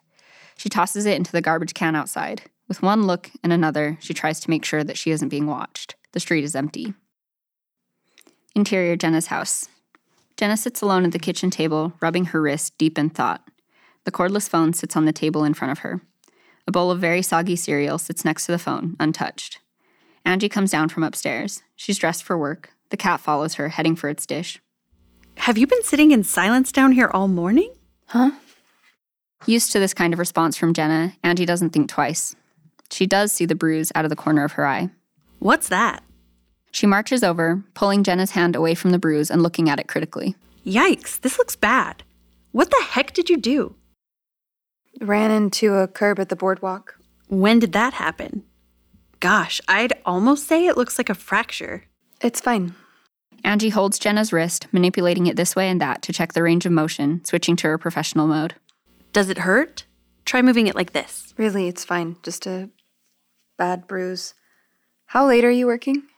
It's a 12, so hopefully back by midnight if we don't get slammed. Full moon, you know. Lots of crazies out. Their cat jumps up on the table in front of Jenna and starts rubbing its head helpfully against her bruise. Angie goes to the kitchen, pouring some coffee into a thick plastic gas station mug. Why? Thinking of throwing a rager? No, just curious. Hey, what was going on last night? I thought I heard you guys scuffling around in the hall a few times. The power went out while we were watching a movie. Made us kind of jumpy. Sorry if we woke you. Really? Weird. My clock seemed normal. Speaking of which, late already. Love you. Angie blows her a kiss, leaving through the side door. Jenna momentarily tenses as she passes the garbage can, but relaxes when she hears the car start. Jenna dumps the soggy cereal into the sink, putting a hand to feverish head. Interior, Liz's bedroom. Liz paces in her bedroom, waiting for the phone to ring. The color rises in her cheeks. She's anxious. She checks the time on her watch, 1:45, and tugs irritably at a curl near her ear. The fuck, Jenna? Come on. She continues pacing. Finally, after several frustrated moments, Liz picks up the phone, pressing it to her ear. Her finger hovers over the keypad. No, you know what? You call me. She hangs the phone up, making a guttural groan. Interior, Tad's office. Liz cracks the door open to a cramped, den-like study, her stepfather Tad's office. The room is filled with books, some on shelves, but most littered around any spare surface, stacked precariously. Boxes of papers and files fill the floor. Liz starts looking at the spines of the books, confused by the lack of organization. They're all thick and have dry titles like Pre-Columbian Pan-American Cultures and Their Customs. She runs a finger across the shelves, biting her lip. She's going to need divine help to find any sort of information in this rat's nest. After a while, she finds a stack of books pertaining to the occult. One, honestly quite simple by comparison, catches her eye. Demons. She unearths the book from its stack, then slips out of the room. Interior, Liz's bedroom. Sitting down in her floral chair with demons, Liz stares down at the black cover. She takes a deep breath. I'm being stupid. This book will show me how stupid I'm being. Demons aren't real. She opens the book. She turns to the introduction, which she begins to leaf through, scanning the pages. Something stops her. The book isn't shown, but Liz traces a finger along the page, lips mouthing the words as she reads along. With sudden urgency, she flips through the pages, looking for the section referenced. When she finds it, we see the chapter heading, Between Two Worlds, the Dybbuk's Place in Jewish Mythology. A block-printed illustration shows an etching, a hooded skeleton bent backwards over the spine of a hobbling man whipped by wind. Interior, Jenna's bedroom. Jenna's back asleep in her bed, so exhausted that she's fallen asleep where she lay. The phone rings. It takes a few tries, but she eventually stirs, searching through the covers for the cordless. She answers, delirious. Hello? Jenna, it's Jade from the other night. He sounds so innocent, not at all suggesting that he'd seen her just the night before, nor that he'd reunited with his demon lover in Jenna's mortal form less than 24 hours prior. Oh, hi. I didn't know if I'd given you my number. She sits up a bit, tucking her sweaty hair behind her ear and trying to control the tired sluggishness in her voice. Still, her chest leaps with happiness. No, but I knew it. Stocky senses, remember? Right, that explains it. She can't help but smile, even if she feels red guilt in her fingertips now. So I was calling to ask if you'd be interested in a party at our place tonight. It's a blood moon, you know, very rare. Agnes has some special thing in mind. Oh, tonight? You already have plans? Something cold shoots down Jenna's veins, showing on her face as a distant fear, recollecting blood down her stomach. No plans. I just think I'm coming down with something, you know? I wouldn't want to get anyone sick. Oh, really? That's considerate of you. Yeah, but maybe we could see each other some other time this week? Maybe tomorrow? We could meet at the coffee shop? Of course. I'd like that. Well, get some rest, feel better. Thanks. I'll see you. Maybe tomorrow, I guess. Ja. Bis später. He hangs up, and Jenna clutches the phone with both hands, raising it to her chest with white knuckles. She looks conflicted. She still hasn't called Liz. Maybe she should, but maybe she won't. Interior, Liz's bedroom. Liz has the open book on her bed, the phone pressed to her ear once more. She punches in a number, listening to the dial tone. The answering machine picks up. Yo, it's Kilo and Sean's place, bitch. You must have caught us either partying or partied out. Leave a message and bless, motherfucker. A dull, off-key chime sounds. Hey, it's Liz. I don't know if you're around or if you'll be around later, but I really need to talk to you about Jade, and I don't know, maybe I'm being ridiculous. I think I'll come by, or I don't know, just call me back, okay? She hangs up the phone, and the dread pit in her stomach is growing by the second. Something isn't right. Liz picks up the book, dog-earing the Dybbuk page and snapping it shut. She shoves it into a bag, then reaches for the phone again. She dials Jenna this time. Interior, Jenna's bathroom. The phone is ringing in Jenna's bedroom, but she's in the bathroom running a bath. She looks even worse than before, wiping sweat from her forehead even as a chill runs up her spine. In the bedroom, the phone on the bed flashes its last low battery warning and dies. Interior, Liz's bedroom. The phone starts chiming the out-of-service tone, and Liz hangs up in desperation. Ugh, fine, Jen. If that's the way it is, then that's the way it is. She slings the bag over her shoulder in a huff, then exits the room on a mission. Interior, Jenna's house. There's a hurried knock on the front door. Jenna pokes her head out of the bathroom, looking down the stairs cautiously. She isn't yet undressed, but the water has stopped running in the room behind her. The knock sounds again, and she goes down the stairs hesitantly. When she opens the door, Jade is standing on the porch, looking out of place in his full black and sunglasses against the lively sunlit garden. Jade, hey. Sorry for coming by unannounced, but I just wanted to check that you're all right. I brought you something. Can I come in? Sure, yeah. Sorry if I... She feels very aware of her appearance, finger combing her hair as she leads him into the house. I was about to take a bath. I probably look like death warmed over. Impossible. Awkwardly, Jenna tries to shrug off the compliment, looking around her house and waving an arm vaguely. This is my house. Also not much to look at. No, it's nice. Is your bedroom upstairs? He points, his crooked smile hinting at a motive. She gives a startled laugh at his forwardness. Yeah, it is. Why don't we go up? Jenna folds her arms over her chest. He's not wasting any time today, is he? Okay, but you can't, go through my CDs and tell me they all suck. All right? Jade nods, then follows Jenna up the stairs, watching her move with that craving, voyeuristic look. Exterior college house. Liz, walking with her arms folded and looking very thoroughly anxious now, walks up to Kilo's house. In the daylight, it seems just the same as every other house, the prayer flag still swaying gently and peacefully over the patio. She knocks on the door, then waits. Compared to the previous night, the complete silence inside speaks volumes. Even Liz can recognize this as out of the ordinary, knocking again with some reservation. After a few moments of waiting and listening, Liz tries the doorknob, finding it unlocked. She stands there, hand on doorknob, bargaining with herself under her breath. This is fucked. This definitely feels unsafe. She pushes the door open, letting it swing on its own until it hits the couch on the other side with a dull thud. Interior college house. Liz, still rooted to the front step, calls into the silent house. Hello? Kilo? No answer. She already feels what this means. She takes a breath, then a step. Kilo? Sean? Star? Heather? Carrie Lynn? Anybody? She whimpers a weak half laugh. With every step, Liz is drawn forward and impelled to go back. She's terrified to be here, but her increasingly rapid breathing is amplifying the sense that she must keep moving. The house is laid out like a classic craftsman. Living room and dining room come beer pong room in the front, kitchen dividing, bedrooms in the back. Having not yet seen any visible signs of struggle, Liz moves from the front of the house to the back. It's in the kitchen that Liz realizes that there's broken glass everywhere. It crunches beneath her shoes. She looks nervously down to the floor where it looks like every glass and cup in the house has come violently to the tile. Then she sees the blood. It's smeared from the kitchen floor, down the hall, to the cluster of bedrooms at the back of the house, smeared like a bleeding body has been dragged away. Liz follows the path, looking colorless. Pushing open the door to one of the bedrooms, Liz immediately makes sense of the grisly scene and jumps back, screaming.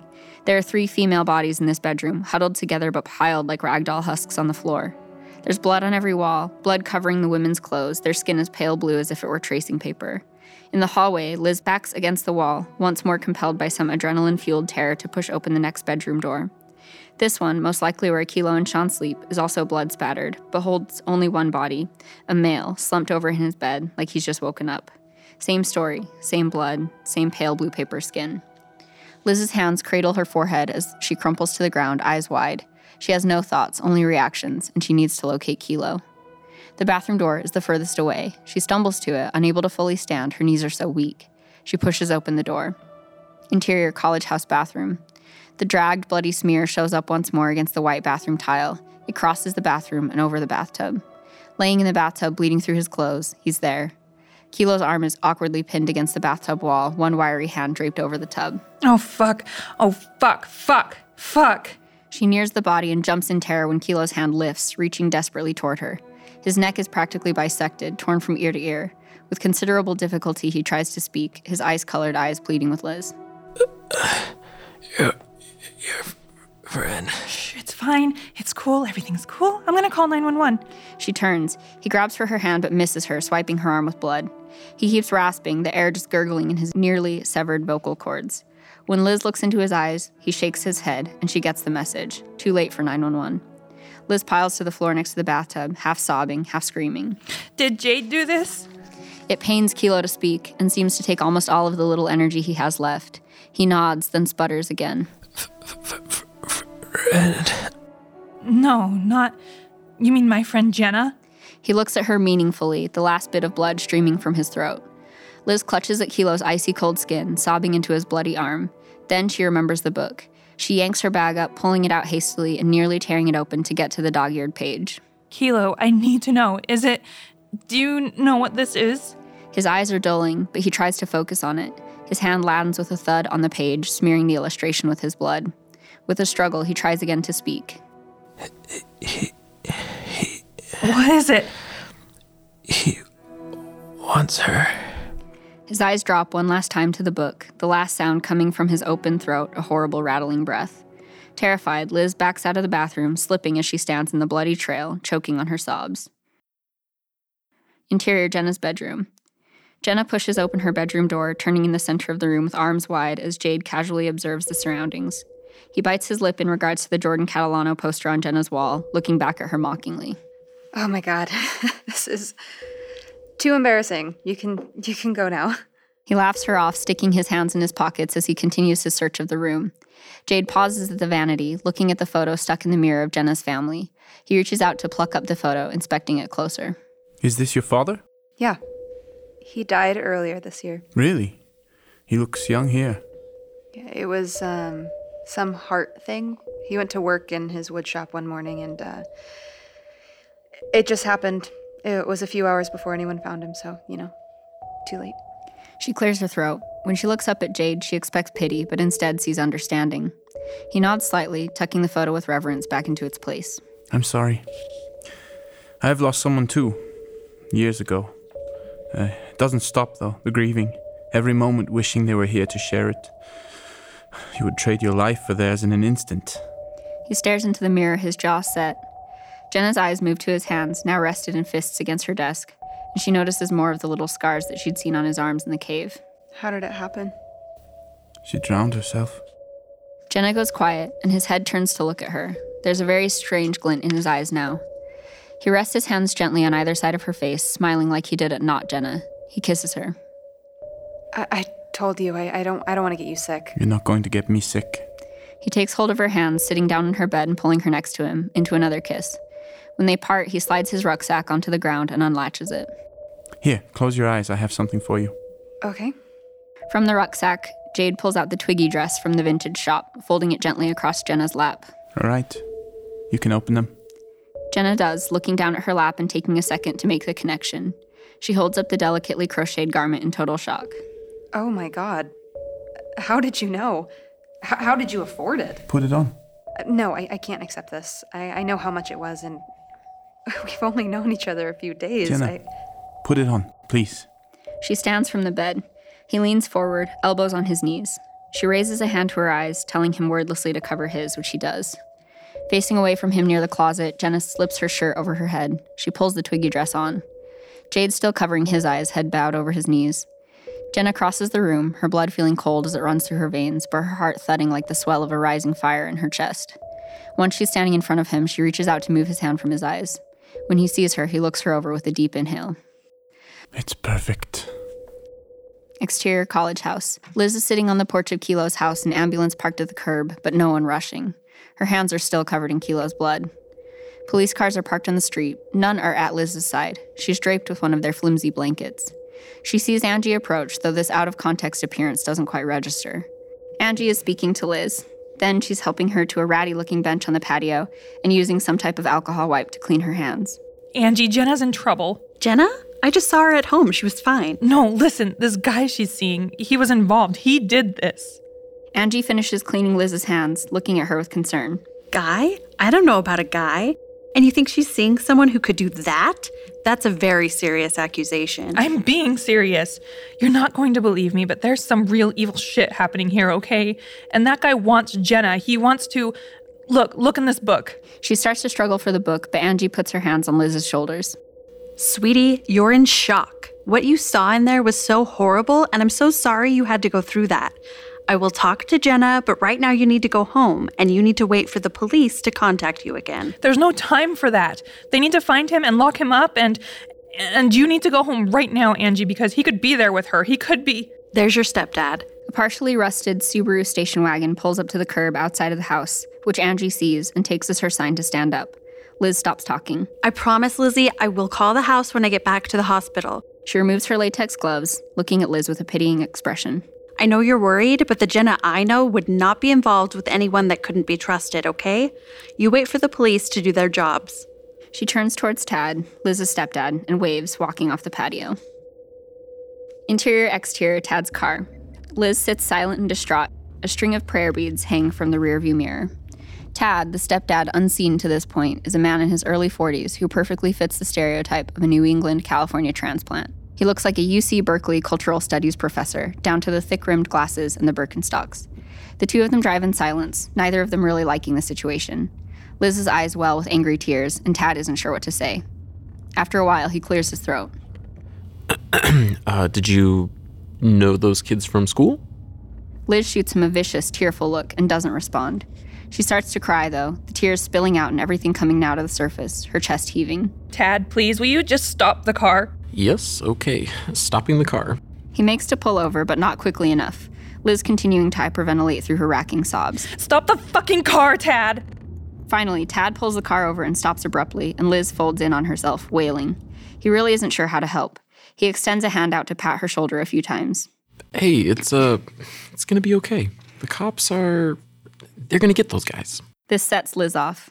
Words gush out of her, barely intelligible. No, they aren't. You don't even know what you're talking about. You didn't see it. You didn't see Kilo fucking dying with his throat all ripped out, and you aren't being treated like a fucking crazy person because you're trying to tell your best friend's mom that she's in danger of having her fucking throat ripped out too, or worse. So just fucking shut the fuck up. She heaves a breath, throwing herself back against the seat and burying her hands in her face. Tad, eyes wide, awkwardly taps the steering wheel. I'm sorry. Look, I took your book and... She scrambles for her bag, looking wild. She wrenches Tad's book out, flipping it open to the now blood-stained page and shoving it onto his lap. What is that? How do you stop it? Elizabeth, you can't just take things from my office. This was a rare second edition. Fuck, Tad, I'm sorry. I'll buy you a new one, okay? Well, a new one won't be a second edition, will it? Will you just tell me what this is? This is your stupid thing. Tad sighs, not pleased about the condition of demons. Still, he scans the page as best he can through Kilo's blood smears, rubbing a hand over his gray-streaked beard. Well, it's interesting, but it's not all that common of a belief. Dybbuk is a spirit more than a demon, and not necessarily a bad one. How do you kill it? You don't kill it. You'd have to convince it to leave the host body. See, that's the thing. It's seeking to live again in the physical form, so it wants to possess the person permanently. Permanently? He turns the page, continuing to read the wall of tiny font text, nearly unfazed.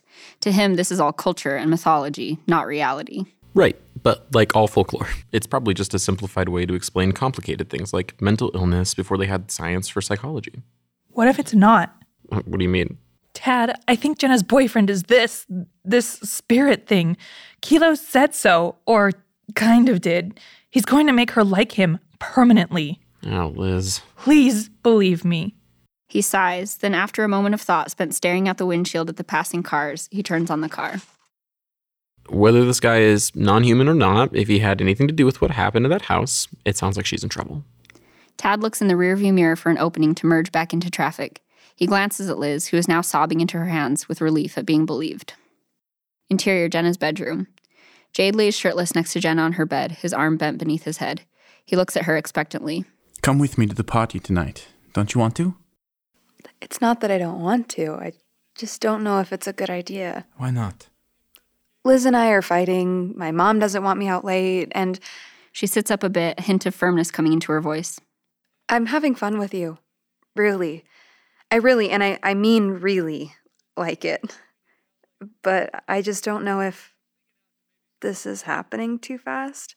I don't have a lot of experience, and maybe we should slow things down. Slow things down? Yeah, well, you'd be my first. Jade laughs, his teeth showing. He reaches out to stroke her hair. What better first time than under a blood moon? With all of your friends in the other room? Or worse, watching? No, just Agnes. He winks. Jenna takes a strangled breath, smiling back at him, her stomach tight and starving. She scoots off the bed with some difficulty, leaving him laying there, watching her, his free hand drumming on his chest. Maybe I'll just call Liz. I feel bad about last night. Saying nothing, Jade unearths the phone from the rumpled covers underneath him. He picks it up, extending it out to her. Jenna goes to take it, but sees that the battery is dead. She presses one of the buttons, and it doesn't respond. A drop of blood hits the phone. Jenna wipes her nose, realizing that the blood is coming from her. I'll be right back. She sets the phone on her desk, hurrying from the room and being careful not to bleed onto the very expensive, very special dress. In the bathroom, Jenna pulls a scrunched handful of toilet paper from the roll and presses it to her face. She sits on the closed toilet seat, breathing and soaking the toilet paper. If she stopped to think a moment, she would realize how panicked she feels. Water drops from the bathtub faucet into the full bathtub. She had forgotten she was running a bath. Jenna stands up, tossing the soaked toilet paper into the trash. She pulls back the bell sleeve and reaches into the tub to drain it. As her hand meets the water, another drip of reddish-black blood slides from her nose. Then, the other's hand meets hers in the bath water. Jenna jumps back, slamming an elbow into the counter, watching in horror as the other, in her skeletal and clammy form, emerges from the bathtub, hunched low. What the fuck? What the fuck? Moving with the quickness of a spider in its web, the other grabs Jenna's leg, pulling her with a horrible sound to the tile floor. The other crawls over Jenna, pressing her shoulder to the ground with one hand and strangling Jenna's neck with the other. Desperately, Jenna tries to call for Jade, but her own scream is drowned out by appealing, shrieking laughter coming from the other's slack, darkened mouth. The shot switches, still within the bathroom, but now behind Jade's shoulder, standing in the open doorway. He sees only Jenna, or her body, rather, curled in agony on the floor. She's writhing as though a painful transformation is taking place. Jade crouches down next to her, pulling Jenna's shuddering body up in his arms. He cradles her, looking down into terrified eyes. Shh. Relax, just let her in. It'll all be over soon. Another spasm of pain crosses Jenna's face, her eyes squinting tightly shut as she lets out a laborious groan. When she opens them, they are milky blind once more, and Jenna is gone. Exterior, Jenna's house, dusk. Tad's car pulls up slowly at the curb opposite Jenna's house. It looks peaceful and quiet, the plants swaying innocently in the evening breeze. Inside the car, Tad eyes the house. Liz unbuckles her seatbelt, edging to the windshield to get a better look at Jenna's window on the second floor. Do you know she's home? I'm her only friend, Tad. If she's not out with me, she's out with him. Just as she says this, the front door of the house opens. Liz points, and Tad looks too. Jade and the other, wearing Jenna's body, step out into the light. Jenna looks weak. She leans on Jade's arm.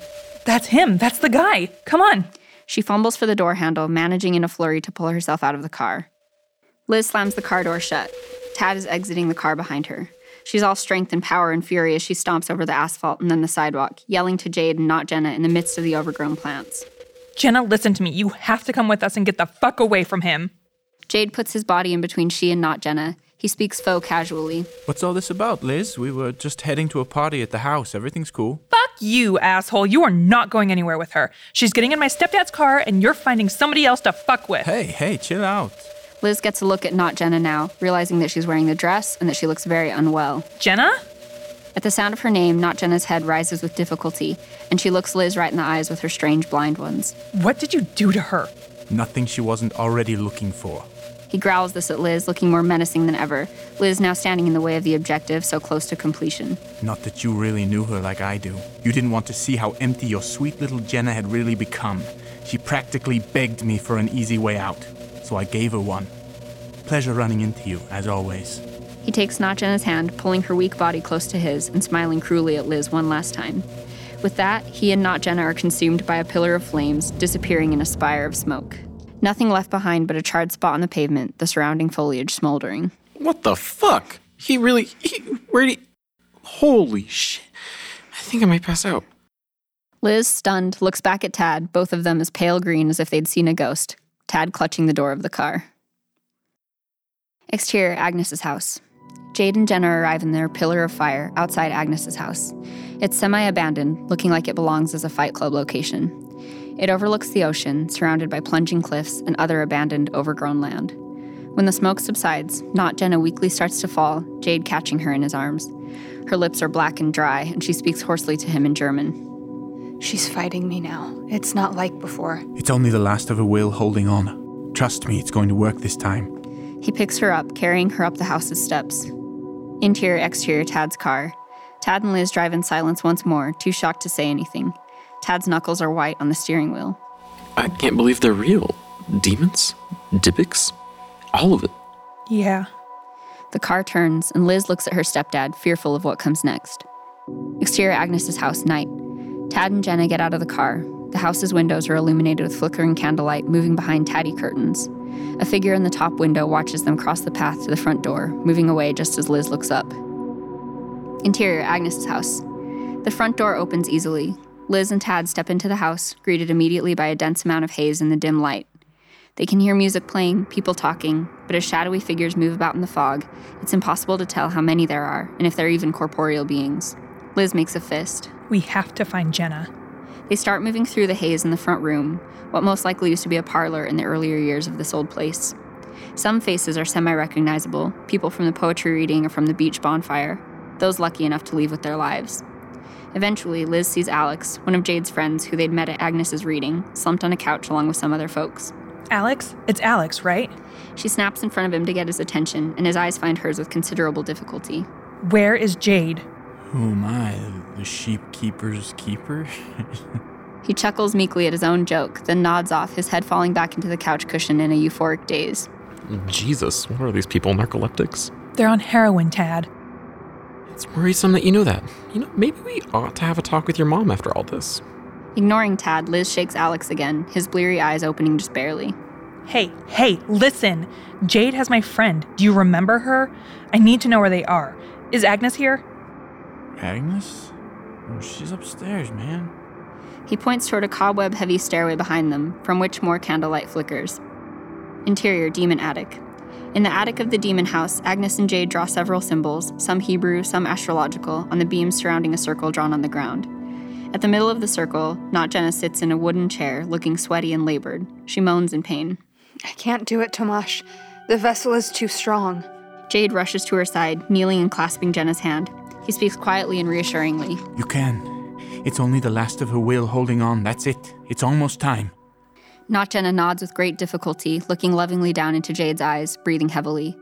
Jade stands, casting a dark glance at Agnes. Fear is not an emotion he typically shows, but for the first time his face is anxious. Agnes, dressed in flowing black, comes into the circle. She puts a long hand on the crown of Not Jenna's head, closing her own eyes as though communing with her spirit within. Magda's power's waning. If we bleed her, she might have a better chance. She opens her heavy eyes, turning her head lazily to Jade. No, absolutely not. I won't let her vessel be scarred like mine. It will work. How much longer? Agnes releases her grip on Not Jenna, moving to the attic window to peer out once more, watching the moon rise over the cliffs. Interior, Agnes' house upstairs. Entering the second floor, Tad and Liz fumble in comparative darkness. They find a room with an open door, a lit candle inside. Looking in from the hall, it appears to be a very bare bedroom, decorated only with a few old black and white photos. Keep an eye out. I just want to see. Leaving Tad at the door, Liz enters the bedroom. She quickly creeps over the floor, crossing the small room in only a few seconds. Picking up one of the warped photographs, it shows a young man, definitely not Jade as we know him, sitting in a room filled with sculptures in progress. It looks to be from the mid-60s. Liz looks at another, this one showing the same young man and a young woman with long black hair and a placid, peaceful face, smiling at the photographer. Holding the photo up, Liz turns back to Tad. Before she can speak, Cristiano comes behind him and cracks him on the back of the head, Tad crumpling to the ground. Liz gasps. Interior, demon attic. Out of the window, the full moon has now risen and is arcing higher into the sky, beginning to be tinged with color from the eclipsing earth, the beginning of the blood moon. Agnes glides back to the circle on the floor, wringing her hands in preparation. We should begin now. Has it started? He's kneeling in front of not Jenna again, holding both of her hands in his as the internal battle between her and the other seems to grow more dire. Barely, but we might be interrupted if we wait too long. Fine, start the spell. The attic door opens, startling both Jade and Agnes. Cristiano enters, pushing Liz in front of him, bound and gagged, and dragging Tad behind, unconscious. Caught up with them downstairs poking around your things. What do you want with the girl? Keep her quiet and out of the way. Magda will be weak after the bonding. She can feed off the two of them. Liz's eyes widen as she knows exactly what the victims of that process look like. She protests futilely as Cristiano drags her into a corner and pushes her to the ground. Her eyes dart from Jenna to Jade to Agnes to Tad, still unresponsive on the floor nearby. She feels them here, Tomash. Hurry. Jade, looking pained, presses his thumbs into Jenna's wrists, which seems to help give Magda some surge of control. Jenna's chest heaves. Agnes lights a black candle on an altar nearby, arranging a myriad of items as she starts chanting in Spanish. There's a hint of movement in the corner of Liz's eye. Tad is coming too, slow and dazed as he takes in his surroundings. Agnes, now moving in a very deliberate counterclockwise circle around Jenna, extending the black candle, is reciting something similar to her earlier poem. Broken spirit without rest, breathe life once more within thy breast. Not Jenna takes a gasping breath, the dark, silty substance pouring down her chin. In the corner, Tad has managed to pull himself up on all fours, unnoticed. He reaches for a rusted iron crowbar discarded on the floor. Will of the other now come to an end. At this, the not Jenna begins to cry, but this time not in pain, in joy and freedom. Black tears stream from her eyes. What death divides be made whole again. Clang! Tad hits Cristiano over the head with the crowbar, and all chaos begins. Jade leaps to his feet. The chalk circle bursts into flames, protecting he, Agnes, and not Jenna, who is now writhing in the chair, screaming. Bastard! Keep going. I'll fucking kill him if I have to. Tad, panting, undoes Liz's gag and starts fumbling with the rope binding her, but she shouts back at him. No, stop them before it's too late! Right? Shit! Agnes starts pacing again, repeating the same spell, this time more forcefully. Through the flames, Jade looks menacingly at Tad, struggling to get up but holding the crowbar tightly in his hands. Let her go! Jade sneers. He then takes a step into the fire, emerging unscathed on the other side, advancing on Tad. Tad swings at him, but Jade catches the crowbar easily. They struggle back and forth, Tad grunting, Jade eventually gaining control and using the bar to choke Tad from behind. Liz, meanwhile, wriggles her hands free enough to work out of the rope. She scrambles to the blistering edge of the fire. Jenna! Not Jenna's head moves in reaction to hearing Liz's voice, the milky eyes searching. Agnes pauses. It's weak, but the real Jenna seems to call back, if only for a moment. Liz? Jenna, don't let her in. You belong here with us, with the living. Oh, like you know what it is to live. Agnes, rolling her eyes, uses her free hand to clamp onto Jenna's head once more, continuing her spell. Behind them, Tad fights his hand underneath the bar at his throat. He gets his grip and struggles free, cracking the crowbar into Jade's jaw. He falls back, his mouth filling with blood. Liz screams in his direction, helpless at the edge of the fire.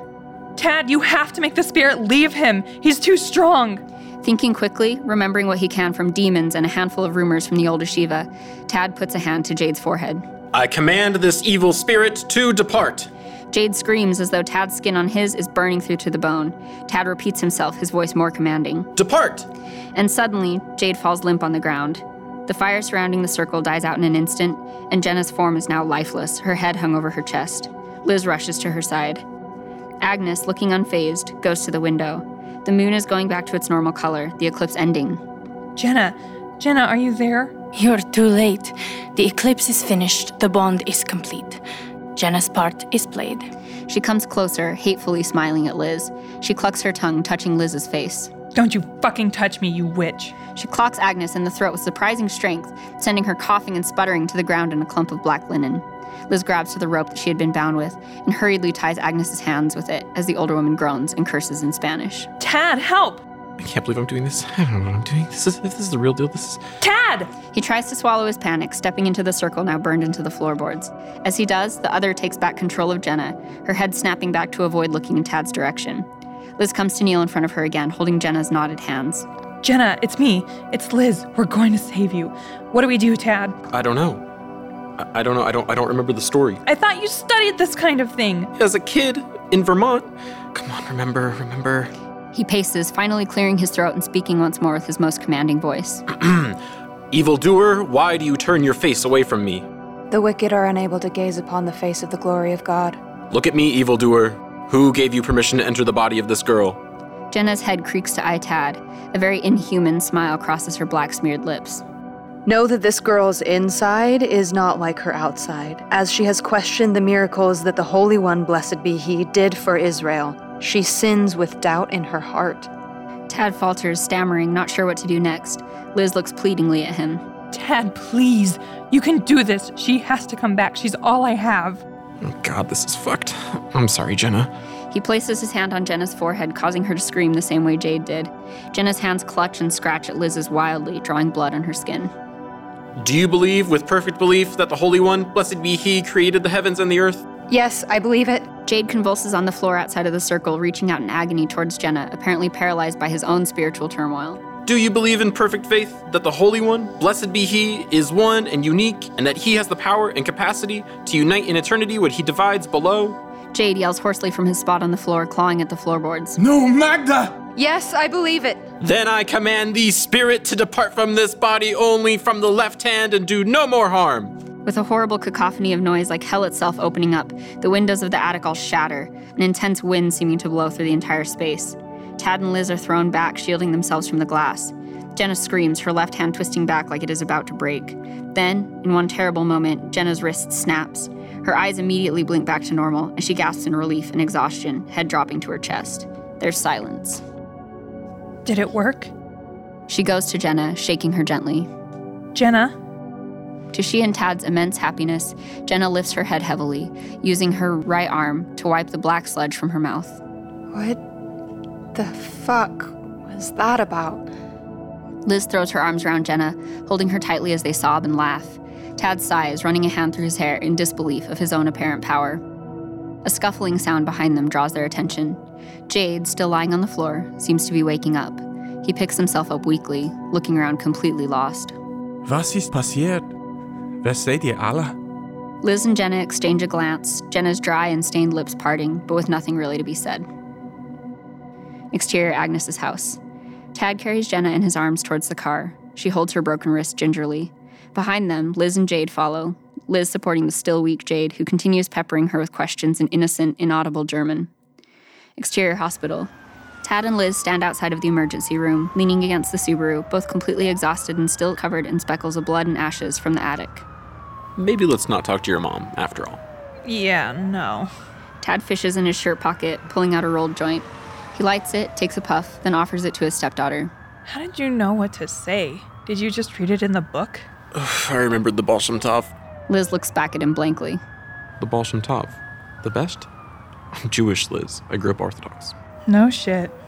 She sighs, looking up at the clear, full moon above. Exterior, Jenna's house, day.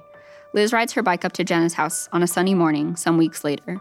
There's a small black truck parked outside, the back filled with what looks like camping gear and totes. Jenna is walking out of the house with Angie as Liz rides up. Jade, looking exactly the same but somehow lighter, happier, different, finishes tying down the gear in the back of the truck. Hey, I'm glad I caught you. All set? Almost. She wears a cast on her left arm and her dad's flannel. She also has the small cross necklace back around her neck. Angie smiles, looking happily at the three kids. Jade joins them, leaning an arm casually against his truck. He smiles too, and his smile is warm. So the cops decided it was some drug kingpin who, Kilo. Oh, wow. That's crazy. I'm so sorry. Yeah. Did you decide where you'll go first? Jade's never seen San Francisco, or at least not that he remembers. We'll start a few days there before going up to Big Sur. It's a sad day, Lizzie. My baby girl's leaving me here all alone. You'll still come by and visit, right? Absolutely. She smiles, pulling Jenna into a big hug. She says quietly in Jenna's ear, How's the English going? He's getting better. We have a dictionary and draw a lot of pictures. And he really doesn't remember anything? He still thinks there's a Soviet Union. Hate to be the bearer of bad news. They part, looking happily at each other. Liz sighs contentedly, then pulls Jade in for a hug as well. It would seem that the absence of his own demonic other, Tomasz, has eased tensions between the two of them, their own glasnost. Bring her back in one piece, okay? Promise. Jenna hugs Angie, receiving a kiss on her cheek without protest. Angie also hugs Jade, then puts her hands on her hips and takes a strict tone. No driving while drowsy, got it? If you're tired, pull over. And call whenever you can so I know you're safe. I put a bag of change in the cooler. Okay, Mom. Love you. Love you too. With that, Jenna and Jade get in the truck. Jenna pokes her head out of the open window, waving goodbye and blowing kisses to Angie and Liz, standing on the sidewalk. Angie puts an arm around Liz, squeezing her tightly as they both wave back. I'm sorry about your friends, Liz. I saw the news today. Drugs are a terrible thing. Yeah, they are. She looks knowingly after the truck, her lips pressed together momentarily, before assuring herself once more that she's done the right thing. Interior-exterior Jade's truck. The two of them drive through Pacific Beach, on their way to the highway, sitting quietly and peacefully. Jenna watches the coast shrinking in the side view mirror. She smiles, then edges closer to Jade on the truck's bench seat. She rests her head on his shoulder, closing her eyes. As the truck winds through a twisting section of road, Jade takes Jenna's casted hand, lifting it to his lips. He smiles at her, then speaks in German. What death divides? Made whole again. She kisses his hand as well, and they both look at each other, so in love, so invincible. Tomasz and Magda drive on, the coast glittering below them, nothing but the future ahead.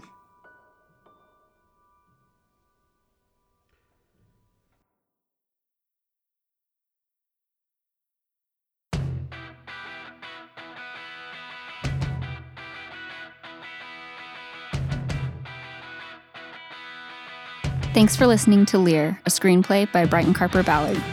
LEER was recorded at Archive Recordings in North Salt Lake, Utah, with Anna Beagley as Angie, McKenzie Steele Foster as Jenna, Rebecca Frost as Liz, Bryson Alejandro as Kilo and Cristiano, Noah Kershisnik as Jade and Alex, Rebecca Burroughs as Agnes, and Zach Johnson as Tad. LEER was narrated and directed by Bryson Ballard. Original music was written and performed by Scott Wasilewski, with Blood Moon by High Vis used with permission. Derek Ballard designed the cover and artwork for LEER. Special thanks to Riley Syme, Zach Johnson, Rebecca Frost, Derek Ballard, Daniel Johnson, Wes at Archive, High Vis, Ikaika Cox, Gabby Grubaugh, and Mark Davis.